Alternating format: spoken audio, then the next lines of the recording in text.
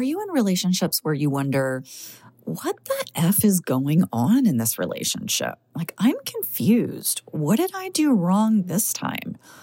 And why can't we just have a back and forth conversation like two sane adults?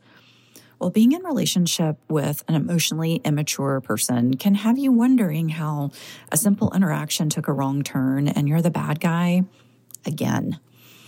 Well, we don't have to keep hiding or editing or protecting ourselves in these relationships. In this episode, I share some long overdue options for how to interact with anyone who falls into the emotionally immature category. And if you aren't sure what I'm talking about, I invite you to pause this episode, check back in with the episode previous, and listen to that first. It'll give you the entire lowdown on emotionally immature parents/people. Okay, let's get you feeling more empowered in your relationships and less asking, WTF is going on? All right, see you in a few.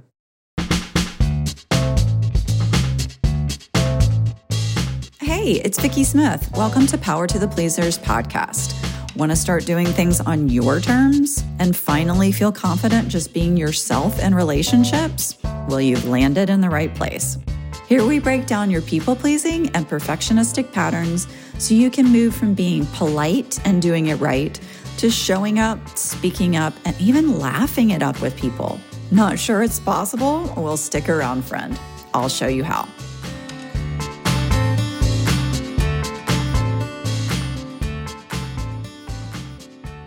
Hey, everybody. Welcome to Power to the Pleasers. We are doing a 3-part masterclass weekly episode series on emotionally immature parents/people. Because some of us aren't interacting with parents, or maybe parents aren't around anymore. So this is just a good understanding of emotional immaturity in itself and how we can interact with folks. That is what this particular episode is about. So I really want to make this 30 minutes or less. And so I'm going to go ahead and get right into it. And I want to just remind you that the reason I'm playfully calling this a masterclass is because there's a lot of info here. And also what I present can elicit some feelings in you. It has in me. And I encourage you to take notes, pause, stop, come back, do whatever you need to do to digest this information because it's so helpful for us as people pleasers and perfectionists. I cannot emphasize that enough, to have the awareness of how interacting, growing up, living with emotionally immature parents or people, how it leads to our people-pleasing and perfectionism. So let's start to talk about how to interact with emotionally immature folks. Okay, a good place to start with this is I want us to look at the ideal versus the real. I want us to look at the reality of the relationship because we have a tendency to hold an ideal version of relationships. And it's, something to strive for, right? It's a goal to reach where we're finally going to have that fulfilling phone call where we're sharing what's going on with us and the other person is like, oh, that's great, hon. I'm so proud of you. Oh, we want that desperately, don't we? It's really a survival strategy. And it's something that we started as kids because we had to hold out hope that the relationship would feel better at some point. We didn't have the ability to leave the situation or our family and go live somewhere else. At least most of us didn't. So we had to keep trying to make it better. And we really have spent so much time and energy trying to figure out the magical way of being, the right words to say, the best time to say them, and believing that those things, which are mostly in our control, will then ease the tension with this emotionally immature person. And they might be nice to us finally. And we as kids and adults, we just wanted desperately to bend the arc of the relationship in our favor. And I hope that you'll start to see this straight shot of a connection between emotionally immature parents and our people-pleasing and perfectionism strategies. But the reality is the relationship is not healthy. And it's truly painful for us to keep hoping and trying to change the person. We cannot stay stuck in the fantasy of us being able to change ourselves in order to change the emotionally immature parent as a person. Because the reason they behave this way is a result of their past trauma and neglect. And we cannot heal that for them by being good or nice or understanding. So it's time to break that fantasy apart and place our feet in reality. Now, giving this fantasy up is painful. It is truly a grieving process.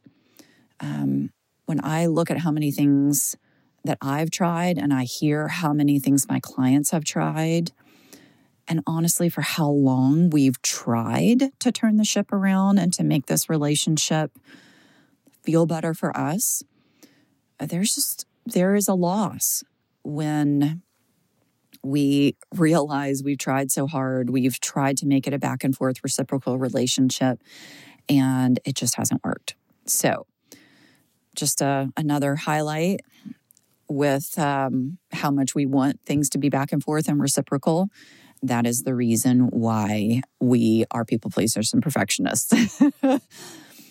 We are trying to repair what we didn't get and desperately wanted from our parents with other relationships now that we're adults.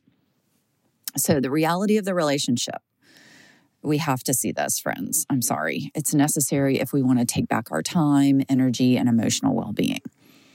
And there probably has been a tipping point in the relationship already for you, like when your eyes were opened to the reality of how the relationship works.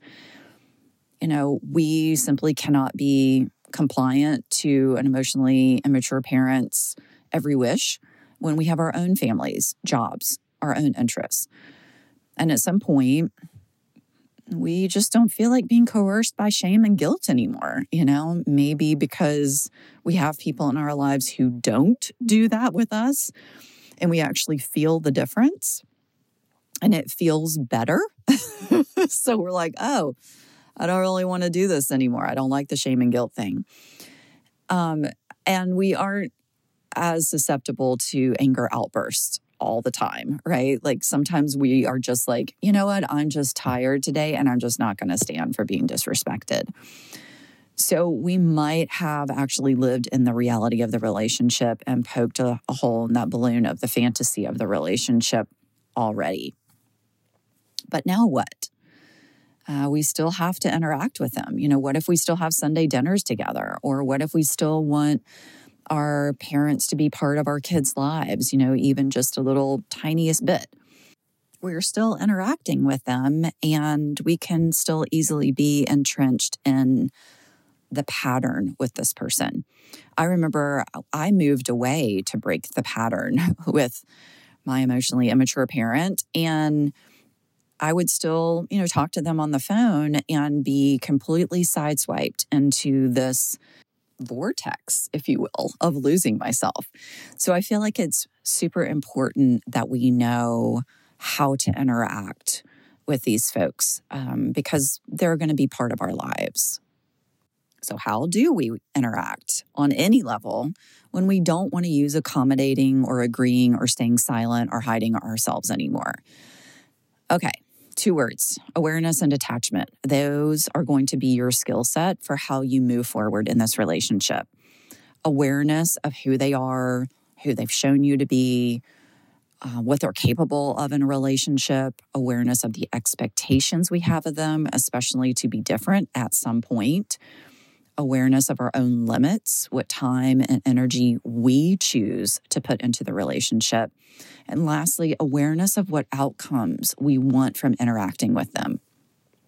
I want you to unhook yourself from their behaviors and turn your attention towards yourself.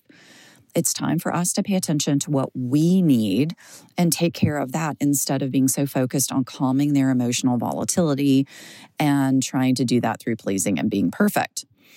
We are going to focus on what we realistically have control over, and that is us, our feelings, our time, our energy. Us. We are the ones we are in control of. We're going to stop participating in the relationship as much, less engagement, less responsibility, and instead practice observing interactions, kind of like a wildlife photographer, right? Who's laying in the bushes, photographing lions and elephants in the wild. Like, we're in it, but we're not completely in it, right? We are there with them, but we're not completely open and vulnerable anymore.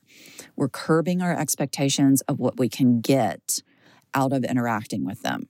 So this is awareness, and it's also detachment, right?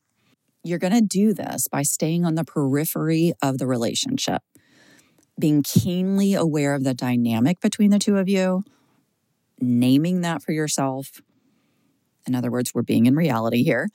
And when we do have to interact, remembering their limitations and adjusting what you want and hope and desire you could and should get from them.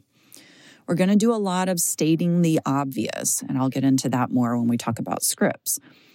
And we're going to do more acknowledging of the situation, acknowledging of their needs, acknowledging the request of you, and even acknowledging their emotional state. But you're not going to engage in the situation or the request or their emotions. You're no longer going to do the emotional heavy lifting in the relationship. You're going to practice letting them have their emotional reactions. This is a deft, emotional, ninja, martial arts, Jedi type thing to do, right? But you can do it. When you start focusing on your own needs and releasing them from being a person who can help you fulfill those needs, you are detaching.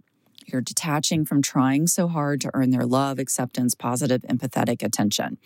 You're an adult and you can create your own inner loving parent, and you can also create chosen family friendships where you have people who do see you and are interested in you and allow you to be yourself. So awareness and attachment are going to help you conserve your energy for yourself. When we think about working on the relationship, like quote unquote working, it's no longer going to be about creating a better relationship with the parent or person, but instead it's going to be honoring ourselves in their presence. They can't be there for us, but we can be there for us.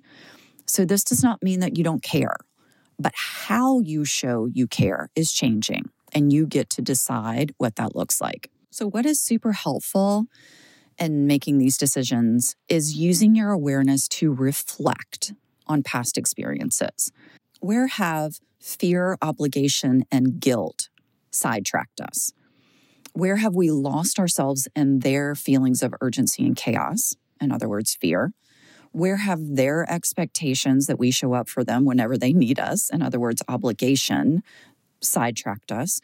And where has the snarky, hurtful criticisms that they've said, if we've disappointed them in some way, in other words, guilt, where have those things derailed us and made us lose ourselves? Their energy is powerful, right? And we have usually succumbed to it. So we've got to reflect and prepare, or we will easily fall into the same unfulfilling interactions, no matter whether it's a phone call, an email, a text, or in person. So you're going to use your awareness and reflection to create your helping template. This is something that I encourage you to go back to help you make decisions about how to respond. So here are some grounding questions to ask yourself when you create this template. What is easy for me to do for them that won't drain me? Right? Like, if they spilled mustard on their shirt when we're eating lunch together or something, I would just easily hand them a napkin and that wouldn't make me feel tired, right? So what is easy for me to do for them that will not drain me? What are things that you would naturally hesitate about if they asked? Like, if they said, can I come stay with you for a week while our floors get refinished? My guess is that you would naturally hesitate with that request. So I want you to start noting, as you reflect back on past experiences, what are things that make you naturally hesitate when you're asked? Third question, what are things you absolutely, without hesitation, can say no to? Like if they are telling you about their neighbor who their kids got them a cruise for a holiday gift, and they're like, why don't you ever get me a cruise? Would you pay for a cruise for us, for my birthday? Basically, they're asking because they are jealous, right? And they're putting this on you. So this might be something that you could absolutely, without hesitation, say no to. It's like, no, I'm not going to buy you a cruise just because your neighbor got one. So these questions can help you decide what is yours and what isn't, what you want to be involved in and what you don't. But mostly they will help you through reflection be able to then pause in the future and detach from their request so that you can check in with yourself first. Now, I said all that really slowly and emphasized those things because they are super important. This is the background work you want to start doing. You want to be able to be aware of what type of relationship you've been in, the personality traits of this person that you've been interacting with and trying to change, really. And these questions will give you a little bit more of a scale of what is my yes, what is my no, right? Because I've gotten lost in the fear, obligation, and in guilt before. So pausing, detaching, and checking in, they're just so vital for taking back your energy before you interact with an emotionally immature parent or person. So I'm going to move on to when you are interacting with them. And because I haven't given a shout out and credit, where credit is due in the beginning of this episode, I'm going to take a minute now to say Lindsay Gibson's book, Emotionally Immature Parents, is what has spawned this entire Masterclass 3 series podcast stuff. So, thank you. Thank you for putting this all together, Lindsay, because this was a big clusterfuck in my mind. So how do we feel empowered when we are with them after we've done this background work and we're getting an idea what our template is, what our yeses and nos are, and we're using past experiences as reflection points? Now, what happens when we're with them? Okay, I first want you to recognize that you've probably been a rescuer of sorts in this relationship. So using awareness and reflection, reflect on what being the rescuer has done for you. Maybe it's made you feel useful or needed or appreciated. What do you want from being the rescuer? Most of us want connection. And if we can fill this type of role, then we feel needed and kind of mistakenly believe that that makes us connected to our emotionally immature parent or person. So scripts to help you shift this role of rescuer. You're going to want to highlight this word, acknowledgement. It is going to be a foundational piece here as you use scripts. So we're going to acknowledge the need or request, but we do not fall into filling the need. Now that sounds something like this. Wow, I can imagine how upsetting that feels to need a new water heater. Home repairs never come at the right time, do they? We're just acknowledging what's going on. We're acknowledging the emotion. And they might have said to us, kind of in that fearful, anxious, overwhelmed place, like, oh my God, how are we going to pay for this? And what they're doing is they're trying to request something from you. Money, whatever. But what we're doing is we're saying, I'm not going to rescue this person, right? We can also say something like, wow, that sounds really hard to deal with, Dad. Sorry that's happening right now. Right? I'm not going to rescue you. I'm just going to acknowledge. Stay outside of the engagement with them. This is not your problem to solve. No matter how reactive, how urgent, or how much emotion they express, How you support them is by acknowledging the thing, not fixing the thing. Okay. Maybe you have, moving on from rescuer, maybe you have been like their container, their emotional container, right? And so I want you to think about emotional martial arts, right? I want you to begin to move around their emotions. They unknowingly use fear, obligation, and guilt to catch us. And the fear hooks us by being urgent and an emergency. And it ends up being like a drowning person who's flailing in the water and you jump in, but instead of you kind of quote unquote helping them, they use you as a flotation device and kind of push you under. With obligation, they might toss that hot potato of responsibility onto you because they feel overwhelmed by emotion. But remember your template. What is yours to hold and what is really theirs? Now with guilt, they can share intense emotions and maybe add a little jab about how it would have helped if you had done X, Y, Z, and they wouldn't be in this position. Again, guilt is misplaced responsibility. So yes, they can feel something hard and no, it's not up to you to ease that pain for them. Be the ninja, move around the emotion they toss out for you to catch. Scripts that will help this. Now with a request, you could say something like, I can't answer that right now. Let me get back in touch with you on Tuesday about it. Give yourself time to go back to your template and see, like, is this mine to actually handle or not? Do I want to be the rescuer? Or how do I want to step into this? Maybe I can collaborate. Maybe I just want to like not touch this with a 10-foot pole. But give yourself time to respond and answer. Let's say if they're coming at you with fear or guilt, you can actually say something like, I agree. Having to go to the doctor's appointment alone is scary, right?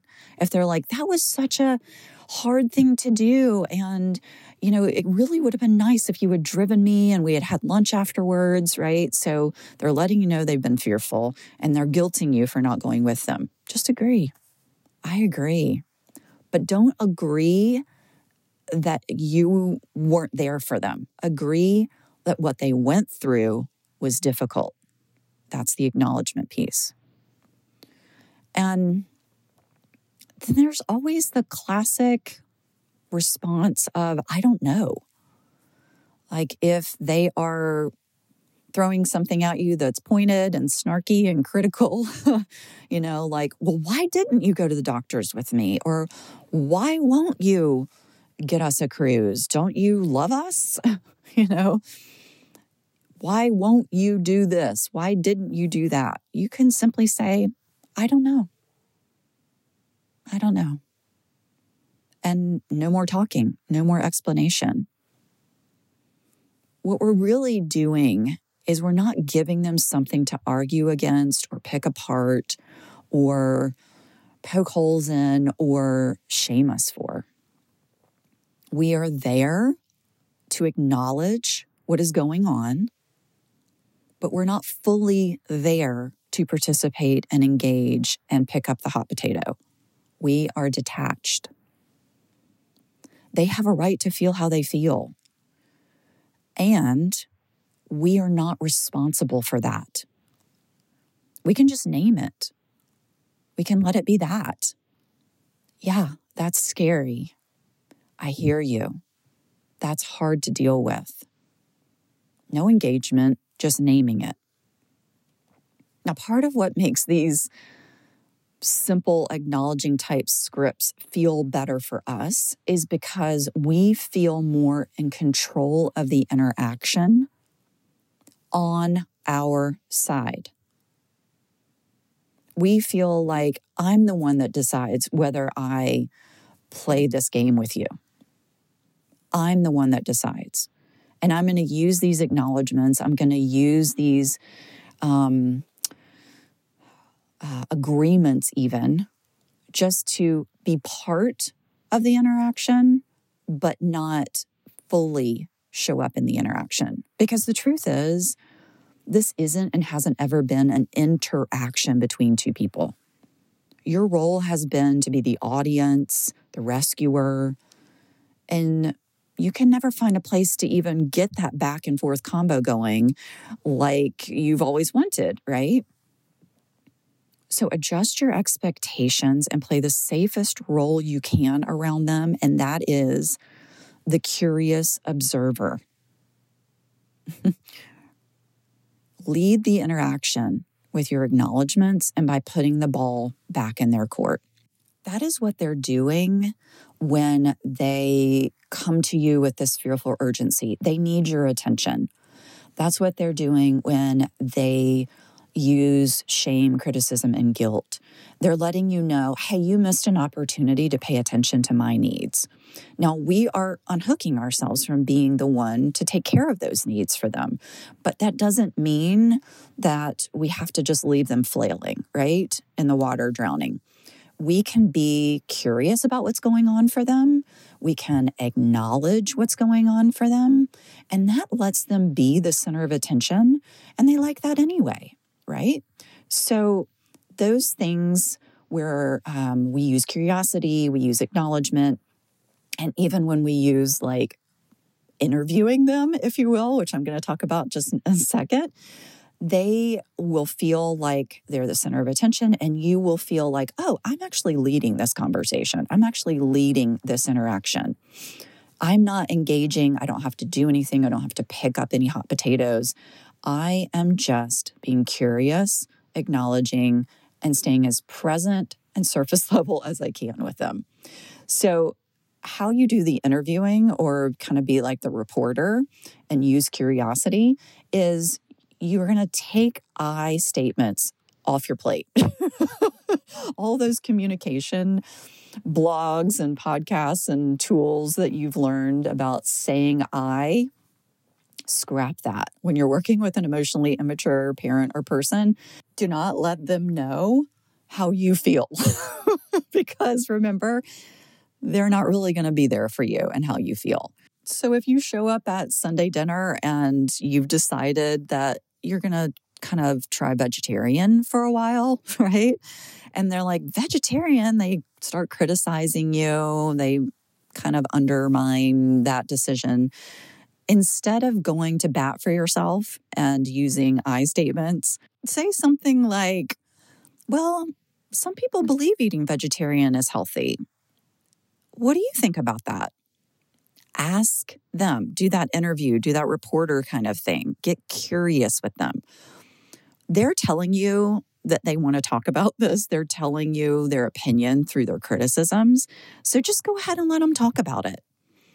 They don't have to agree with you. They don't have to eat vegetarian with you, but they are going to say something, especially if being vegetarian is kind of new or different, or feels like, oh my God, she's not going to come to Sunday dinner anymore because she's never going to want to have roast beef and potatoes, you know? And so somehow your difference is threatening to them. So de-escalate that threat by being curious and avoiding I statements, and ask them their thoughts about it. Just get them talking about it, right? You can also just use really neutral topics when you're together, really kind of superficial things that will, again, be kind of a curiosity interviewing type interaction of, you know, what are you watching on TV these days? You got anything to recommend? You don't even have to watch it. Just something to talk about that's not you, right? What do you think about traveling outside of the United States? What's going on with John's back porch? I see he's building something over there. Just interacting with topics that are not you, right? We're engaging safely. We're engaging on a surface level way. And the engagement might almost feel like elementary to you, right? You might want to go deeper, but remember, ideal versus reality. It's not about you. It's about them. So just let it be about them. Again, stay in the reality of the situation, of the relationship. And just let it be a conversation, not something that has to fulfill your every deepest existential longings, right? When the focus is on them, it can diffuse their fear of disconnection and abandonment from you. They're getting your attention. But remember, detachment. You're there, but you're not there. Speaking of not there, sometimes you just have to get out of there. You're an adult and you don't have to take getting beaten up by anyone. So it's okay to refuse to engage and just say, okay, I got to go. I'll talk to y'all later. Or time's up. I'm getting off the phone now. Bye. Yes, there's probably going to be some backlash for that later. But in the moment, if you're getting all the signs and signals that you're done and all your curiosity and your acknowledgement is just falling flat that day, get out of there, friend. And hook up with somebody, text, call, get in touch with somebody that can see you, that can hear you, that you might be able just to kind of download. Like, gosh, I really am trying this thing. I'm really trying not to interact and engage. And I just got caught all over again. This is not easy, right? This is why we do some of this background work so that we can start to get to know what we really need, who we really are, what our limits are, and we can begin to trust ourselves when we are interacting with emotionally immature folks. So, just to let you know what we've talked about today, because we are at our 30-minute time period, we've talked about using awareness and reflection. We've talked about looking at the real versus the ideal of the relationship, and the importance of creating a template of what's really yours to respond to. And we've talked about the idea of attachment and how that's probably going to save you and your emotional well-being. And you've been given just a few scripts to start off with. So this is a great start, right? We are helping ourselves control how we interact with our emotionally immature parents and other people in our lives. And the one thing I want to highlight is you're doing the work on your side first. You're getting to know you, and you're beginning to step out of that conditioned training that you had to do when you were a kid to survive. You're kind of untangling from your people-pleasing and perfectionism when you do this work. And so that's what the last part of this series is going to be about, deprogramming and coming back to you.